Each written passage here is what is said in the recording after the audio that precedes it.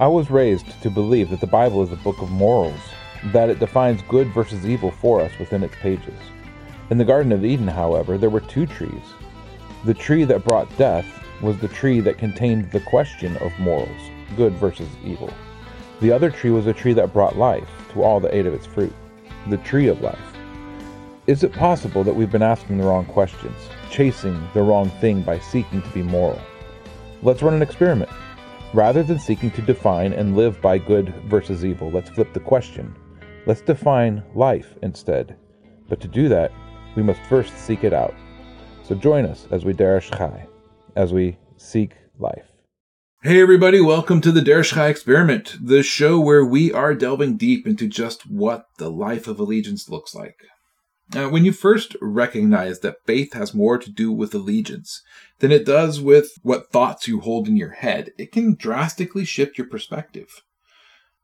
But in the beginning, it might once again just simply seem like a mental exercise.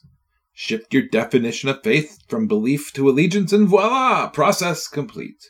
Simply declare allegiance in word and I am done. But when you step back and consider all of the implications that this idea of allegiance bears with it, it becomes clear that allegiance has more to do with action than it has to do with thought. Because allegiance requires that a person put the entity of their allegiance higher than any other thing in their life, higher than their family, higher than their friends, higher than their houses, higher than their jobs, higher than any other thing in your life that could possibly occupy the place of priority. We see this clearly when we examine the lives of soldiers. For active duty, the thing of allegiance, the country, becomes the job. Soldiers leave family, friends, property, everything. They go and they put their lives in harm's way for the sake of the mission. The mission being provided by the entity that holds the soldier's allegiance. Even with reserve soldiers, they may stay at home with their family and work at a job and look like everyone else. But when the one who holds their allegiance calls, everything else takes second place. The mission becomes the priority. The one with their allegiance calls the shots.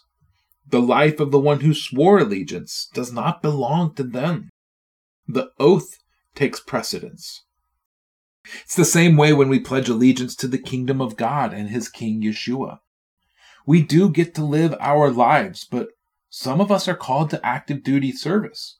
Those whose whole life revolves around the kingdom of God, the ministers and missionaries, those who spend their lives in service to the King with no second option.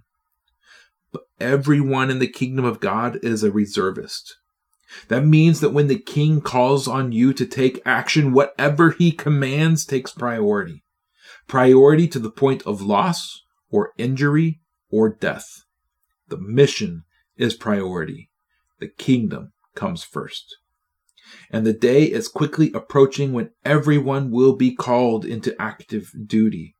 And in that day, your priorities will be made clear for everyone to see. And for those whose allegiance truly belongs to Yeshua, this will mean sacrificing some things that mean a lot to you. Putting some things on the back burner or simply tossing them aside. Giving up on regular income, your chosen profession. Doing things that are not easy or comfortable. Walking away from everything that your hands have built. Walking into danger with a message of hope and salvation. And this can be hard. Trust me, I know what I'm saying.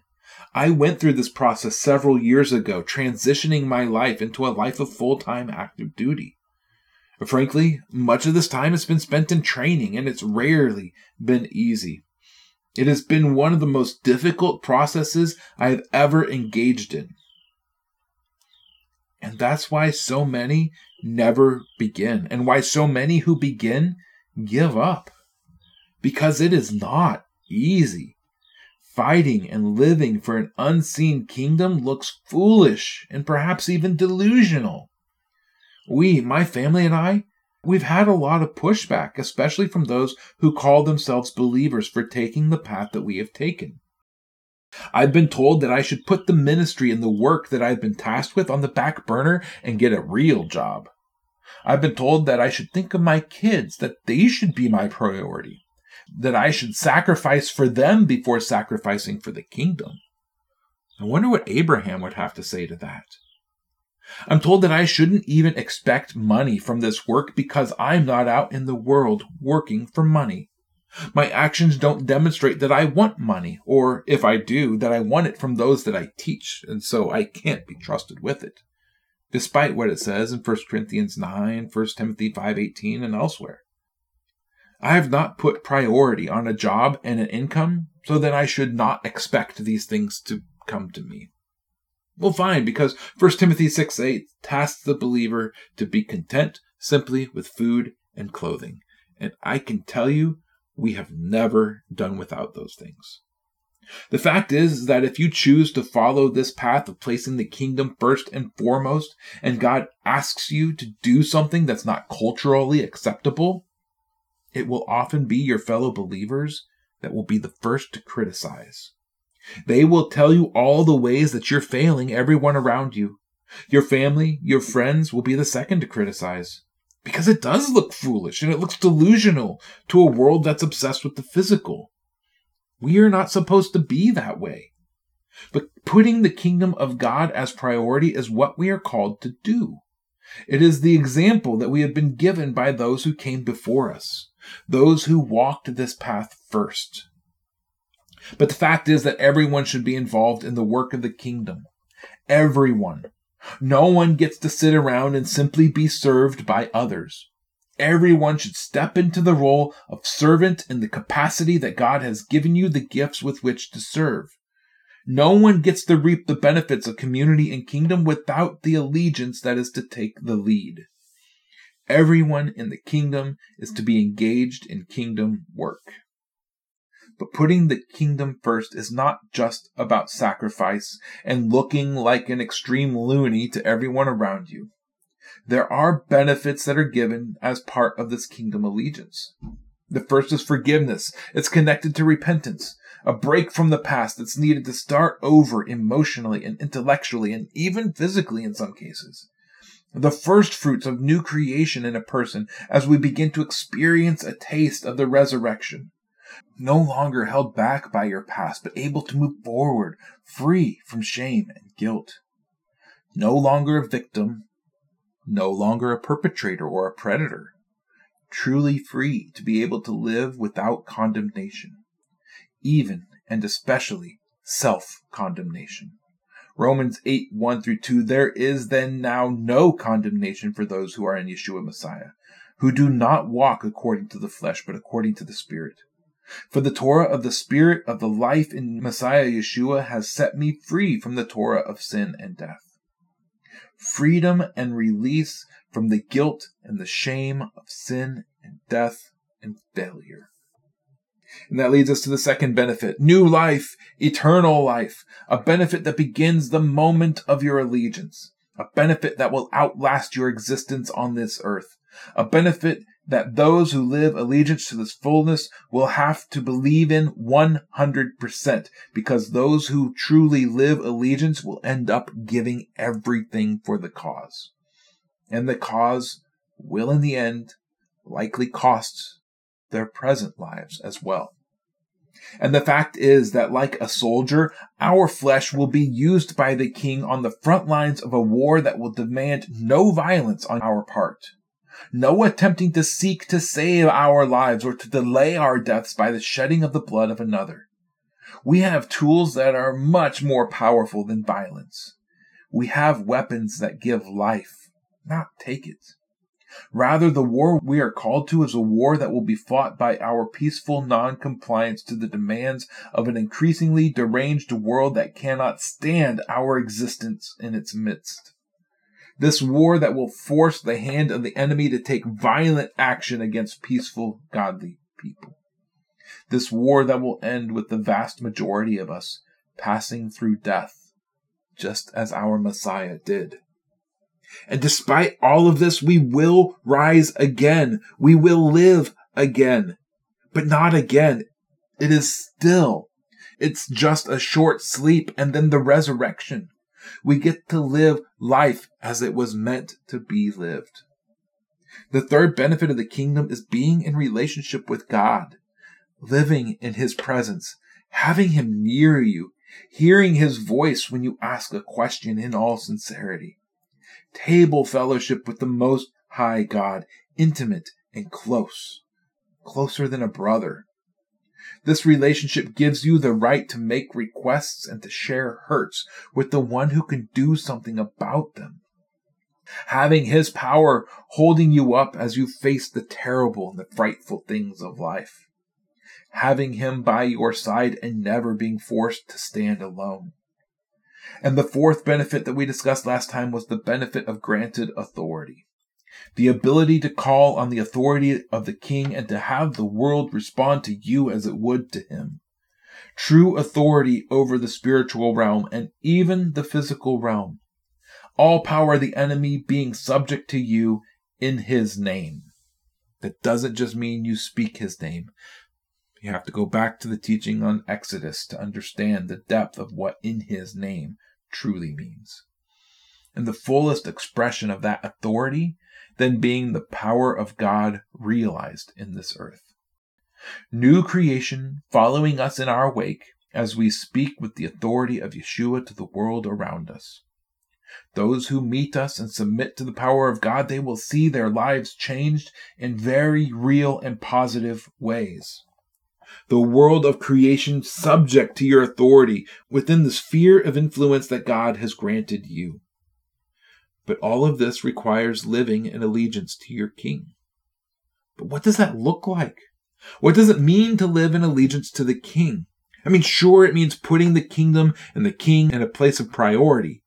But what does that look like on a practical, day-to-day level? And that's what we're going to finish with today.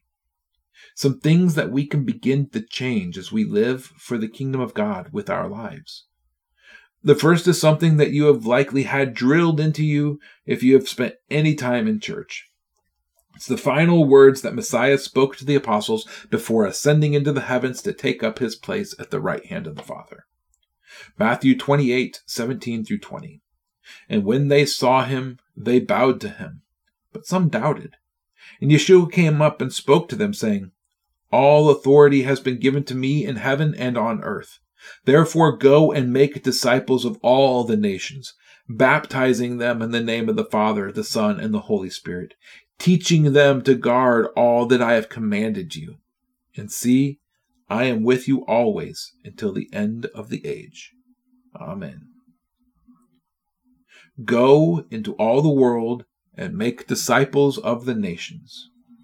This sentiment is echoed in the book of Acts 1:8-9. But you shall receive power when the Holy Spirit has come upon you, and you shall be my witnesses in Jerusalem and in all Judea and Samaria and to the ends of the earth. And having said this, while they were looking on, He was taken up, and a cloud hid Him from their sight. Go and spread the kingdom of God to all people. Evangelize, publish, spread the kingdom. Teach them to guard all that has been commanded. Now this can happen in several ways. The first is that the kingdom can be spread through your presence. Now it's likely that you have at one time or another run across this quote. Preach the gospel at all times, and when necessary, use words.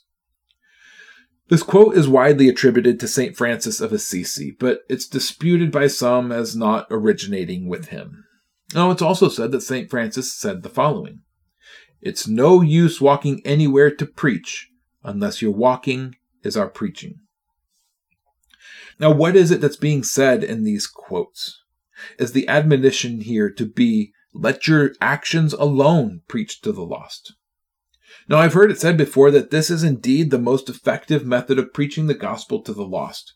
Simply live a good life, and eventually you will gain the attention of others who will then approach you with questions about what makes you so different. And this then opens a door to be able to speak to others about Yeshua and salvation. But what's being hinted at in these quotes is that our lives should demonstrate the character of God to everyone that we meet, and that's absolutely true. We bear the image of God, and so we are to live out the character of God before all. You know that quote about doing things in His name? This is it. We should not do these things in order to be seen by men. We should do this so that we can be more like God. And what is the character of God?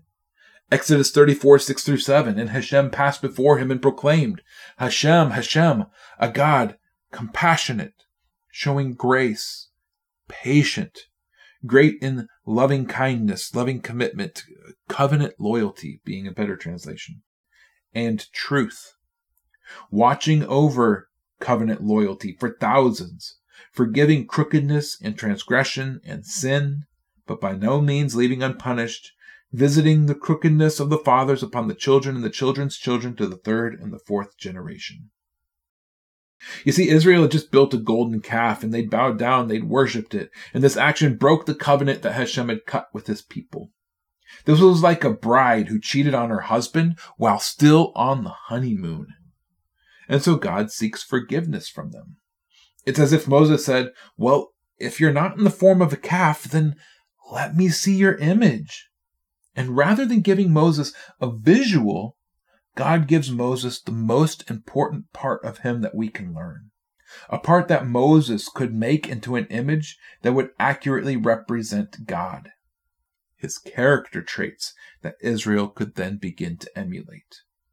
And when we turn to the New Testament, we find Paul describing the character of God in the book of Galatians. Galatians 5, 22-23. But the fruit of the Spirit is love, joy, peace, patience, kindness, goodness, trustworthiness, gentleness, self-control. And against these there is no Torah. These are the qualities that we should find coming out in our lives as we walk through the world. This is the character of our God, and so if we are to use actions as our witness, these are the actions that we should use, because these are His actions. This is His image that He wanted man to know. Not a calf or a light or anything visual, a set of character traits. But simply living the character of God is not the end of the story of sharing the gospel. We are to speak the gospel as well. Romans 10, 11-15. Because the scripture says, whoever puts his trust in him shall not be put to shame. Because there is no distinction between Jew and Greek, for the same master of all is rich to all of those who are calling upon him. For everyone who calls on the name of Hashem shall be saved. How then shall they call on him in whom they have not believed? And how shall they believe in him of whom they have not heard? And how shall they hear without one proclaiming? And how shall they proclaim if they are not sent? As it has been written, how pleasant are the feet of those who bring the gospel of peace, who bring the gospel of the good. We must be prepared to speak the gospel message. How pleasant are the feet of those who bring the good news. In Ephesians 6, we're told that our feet are to be shod with the preparation of the gospel of peace. It's part of the armor of God. The thing that we should be clothed in for our safety from the enemy. If we are not prepared to share the gospel verbally at any time, we're not fully clothed in the armor of God. While yes, we should act in such a way that we are noticeably different than the world around us, we should not limit our message to this. The fact is that the world around us is burning down. It's a building that's on fire. If you love your neighbor, are you going to simply run out of the building yourself, hoping that others see you pass them by on your way out? That no longer works. People are too glued to their TVs or their phones to notice what you do. We must speak up for the kingdom. We must warn them. We must publish what our King has done in our lives. We must propagandize and proselytize for our King and his kingdom. But as we do so, we must display the character of God in the process. It does no one any good to speak the message of God while acting in an image contrary to God. We are tasked with spreading the kingdom of God. Just as a soldier on a war front, we are to take ground. We are to move the lines forward into enemy territory. And frankly, doing this without fear will require that we learn to use the benefits of the kingdom. The forgiveness, the authority, the relationship, the knowledge that we have eternal life. If we haven't accepted these things, if we had not used these things, it will be that much harder to succeed in this task. But with the Spirit of God and the benefits that His kingdom brings, we can speak to anyone about the hope that we have in Messiah, Yeshua, and His kingdom. And one of the beautiful things that we discover when we begin to share the gospel is that it will lead to the second practical expression of the kingdom. We will find ourselves in community. Community is one of the most important aspects of living for the kingdom of God because we are completely unable to practice the kingdom of God on our own. The people of a kingdom do not exist in a vacuum. They have neighbors. We must be connected to the kingdom, and the way to do that is in community. 1 Corinthians 12 through 27. For as the body is one and has many members, but all the members of that one body, being many, are one body, so also is Messiah. For indeed by one Spirit we were all baptized into one body, whether Jew or Greek, whether slaves or free, and we were all made to drink into one Spirit. For indeed the body is not one member but many. If the foot says, because I am not a hand, I do not belong to the body, does it therefore not belong to the body? And if the ear says, because I am not an eye, I do not belong to the body, does it therefore not belong to the body? And if all the body was an eye, where would be the hearing? And if all hearing, where would be the smelling? But now God has set the members, each one of them in the body, even as He pleased. And if they all had been one member, where would the body be? And now there are indeed many members, but one body. And the eye is unable to say to the hand, I have no need of you. Or again to the head of the feet, I have no need of you. But much rather those members of the body which are thought to be weaker are necessary. And to those of the body which we think to be less respected, these we present greater respect. And our unseemly members have greater seemliness, whereas our seemly members have no need. But God blended together the body, having given greater respect to that member which lacks it, and that there should be no division in the body, but that the members should have the same concern for another. And if one member suffers, all the members suffer with it. Or if one member is honored, all the members rejoice with it. And you are a body of Messiah, and members individually. We desperately need each other. Without community, we are easy pickings for the adversary, because we'll have no backup, no support. And it's the community around us that is to be our support. Bear one another's burdens and so complete the Torah of the Messiah. For if anyone thinks of himself somebody, when he is not, he deceives himself. But let each one of you examine his own work, and then he shall have boasting in himself alone and not in another. For each one shall bear his own burden. Sure, God supports us, but He often does so through those around us. It's a rare man like Elijah who can stand alone in the face of the enemy. Don't expect a miracle to be dropped in your lap if you have rejected the community that exists around you to be your support. We are meant to be together, and God has created a day in which that is supposed to happen. Why do you think that God rested on the Sabbath? Is it just a day to be lazy, to play video games, watch football or a movie, go to the park, completely ignore Him? Completely ignore those who are also His? No, the Sabbath is a day that we are to be with Him. And being with God includes being with His people. Acts 13:42-43, and when the Jews went out of the congregation, the nations begged to have these words spoken to them the next Sabbath. And when the meeting of the congregation had broken up, many of the Jews and of the worshipping converts who Saul and Barnabas, who speaking to them, were urging them to continue in the favor of God. And on the next Sabbath, almost all the city came together to hear the words of God. It was on the Sabbath that the people knew there was going to be a gathering of the people of God. It was on the Sabbath when the people were together, and it was after the Sabbath that the congregation broke up. You see, our modern world has a billion distractions. We read, "Rest on the Sabbath," and we do what modern people do. We philosophize about what rest really means. And we think, well, rest means sitting in my favorite chair for hours. But that's also boring, so we add a movie or a game. It's a must. And so our bodies rest, but our spirit does not. When doing this, we find ourselves still bound up by the concerns of the world, occupied by the things around us.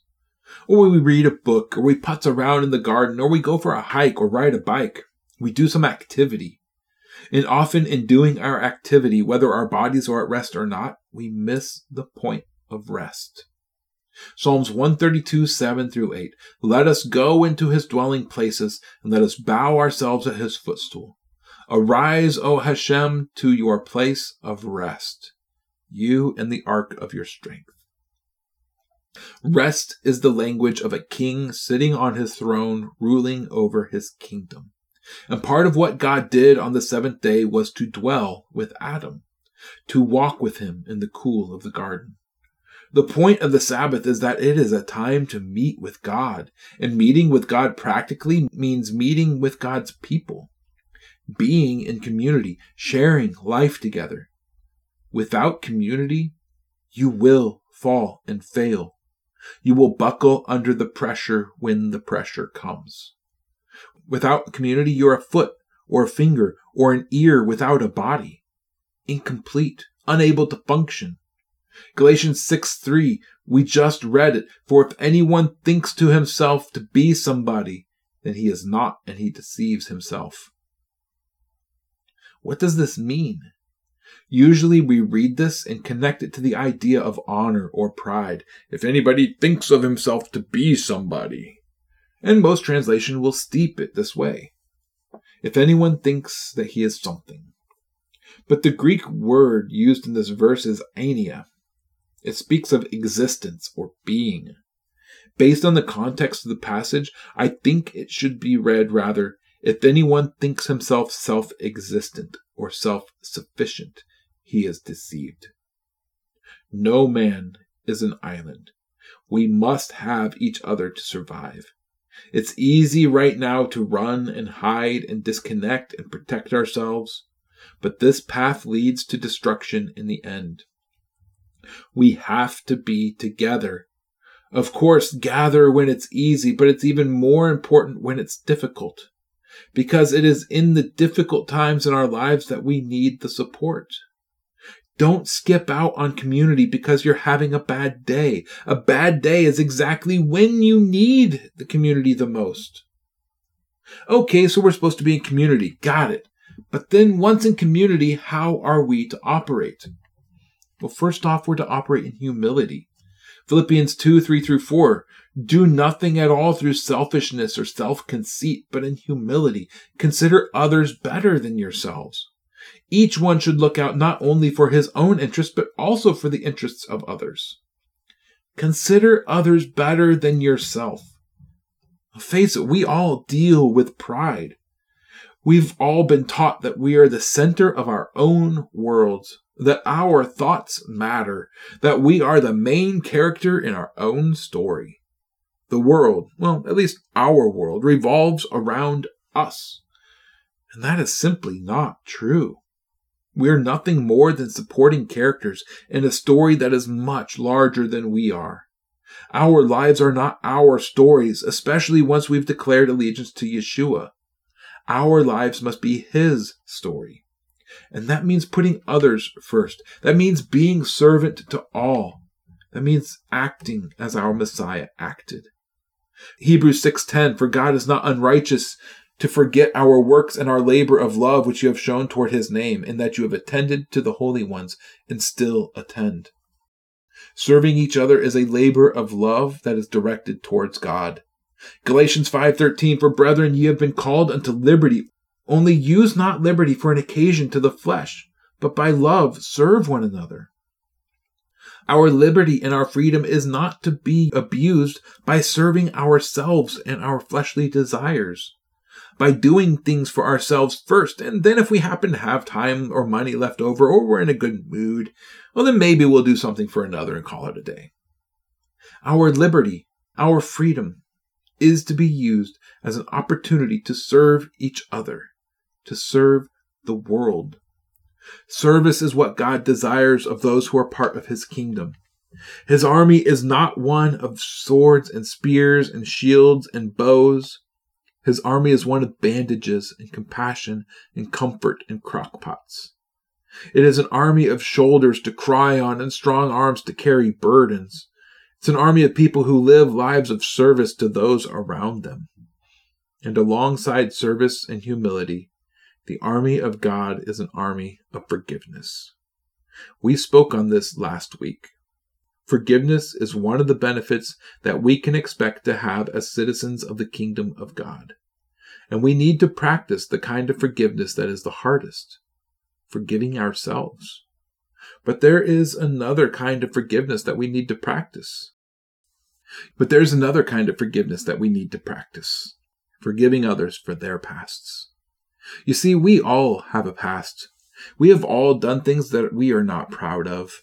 And we have all had things done to us that might be even worse. And the fear is always present. If they knew what I was going through, if they knew what I'd been through, they would reject me. They would hold it against me, and they would treat me different. And unfortunately, for many who call themselves the church, this is true. The pasts of others who are in real need drives us to avoid their pain and their shame. A situation that is less than ideal or perfect is held back and kept secret because of the fear of judgment from those around us. The fear is that we will shun them and turn away from those who are in the most need of love. But we are to run towards people in pain. We're to soothe the pain and not make it worse. We are to bring healing in our wake, and when we hold another's past against him, this does nothing but perpetuate their pain. And especially for those in our midst, those who have joined themselves to Yeshua, their past is gone. We have to allow it to be past just as much as they do, just as we must do with ourselves. We, the church, the kingdom, we must be a safe place for those who have done terrible wrong to express themselves. We must allow our brothers and sisters to have had a sinful past and to share and confess without judgment. Because if God no longer holds judgment against them, then who are you to judge? Instead, when the urge arises to judge another for whatever reason, instead of turning that judgment outward, stop and take a moment and turn the judgment inward. Because these moments of inward judgment can be some of the greatest moments of growth. When you find yourself judging a person because of something that they have done or are actively doing that you dislike, stop for a moment. Stop and reflect. Romans 2:1, therefore, O man, you are without excuse, everyone who judges. For in which you judge another, you condemn yourself, since you who judge practice the same wrongs. This is a profound truth. The things that we find ourselves judging others for tend to be the things that we ourselves are the most guilty of. Think about that for a minute. The things that bother you the most in others will be the things that you yourself are engaged in. The areas of life that cause you to stand in selfish, righteous judgment over others are the things that you are doing. And this is a brutal truth, and it's one that should cause us to slow down and examine ourselves. Because these things are things that we ourselves need to repent of. Now, that was a little aside, but that aside, it can help us once properly understood and applied, and it can help us to reach heights that were previously unreachable in our walk. You see, to many of us, our faith, it's something private. It's something that's not spoken of outside of our homes or our church groups. It's something that really doesn't change our lives.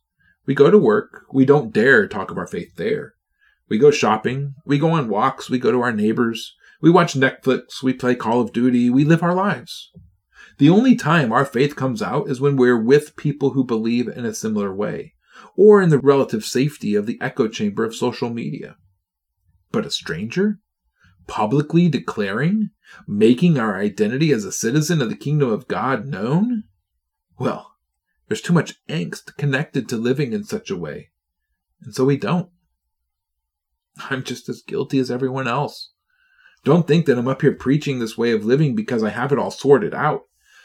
I avoid speaking of my God and King outside of certain circles. I don't speak to strangers about my faith. I don't publish what God has done for me outside of my close-knit circle. I fear what others might think. I fear the potential hassle of being pulled into a debate. I just don't want to have my schedule disrupted.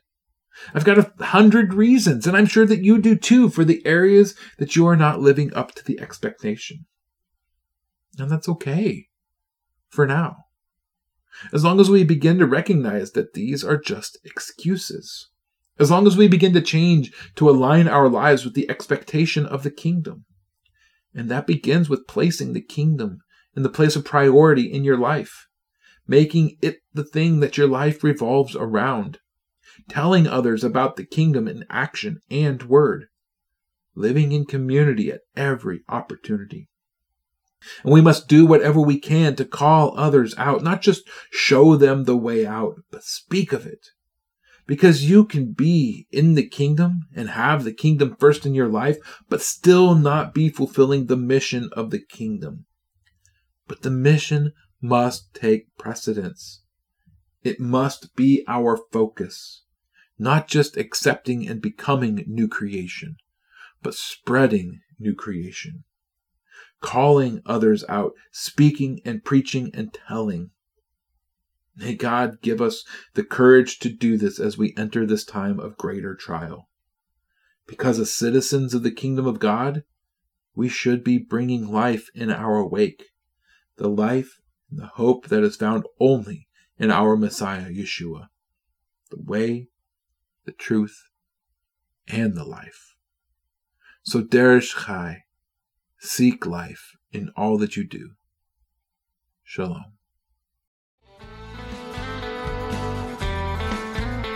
Thank you for tuning in to Deresh Chai. If you would like to find out more or support this ministry, head over to seeklifesc.com.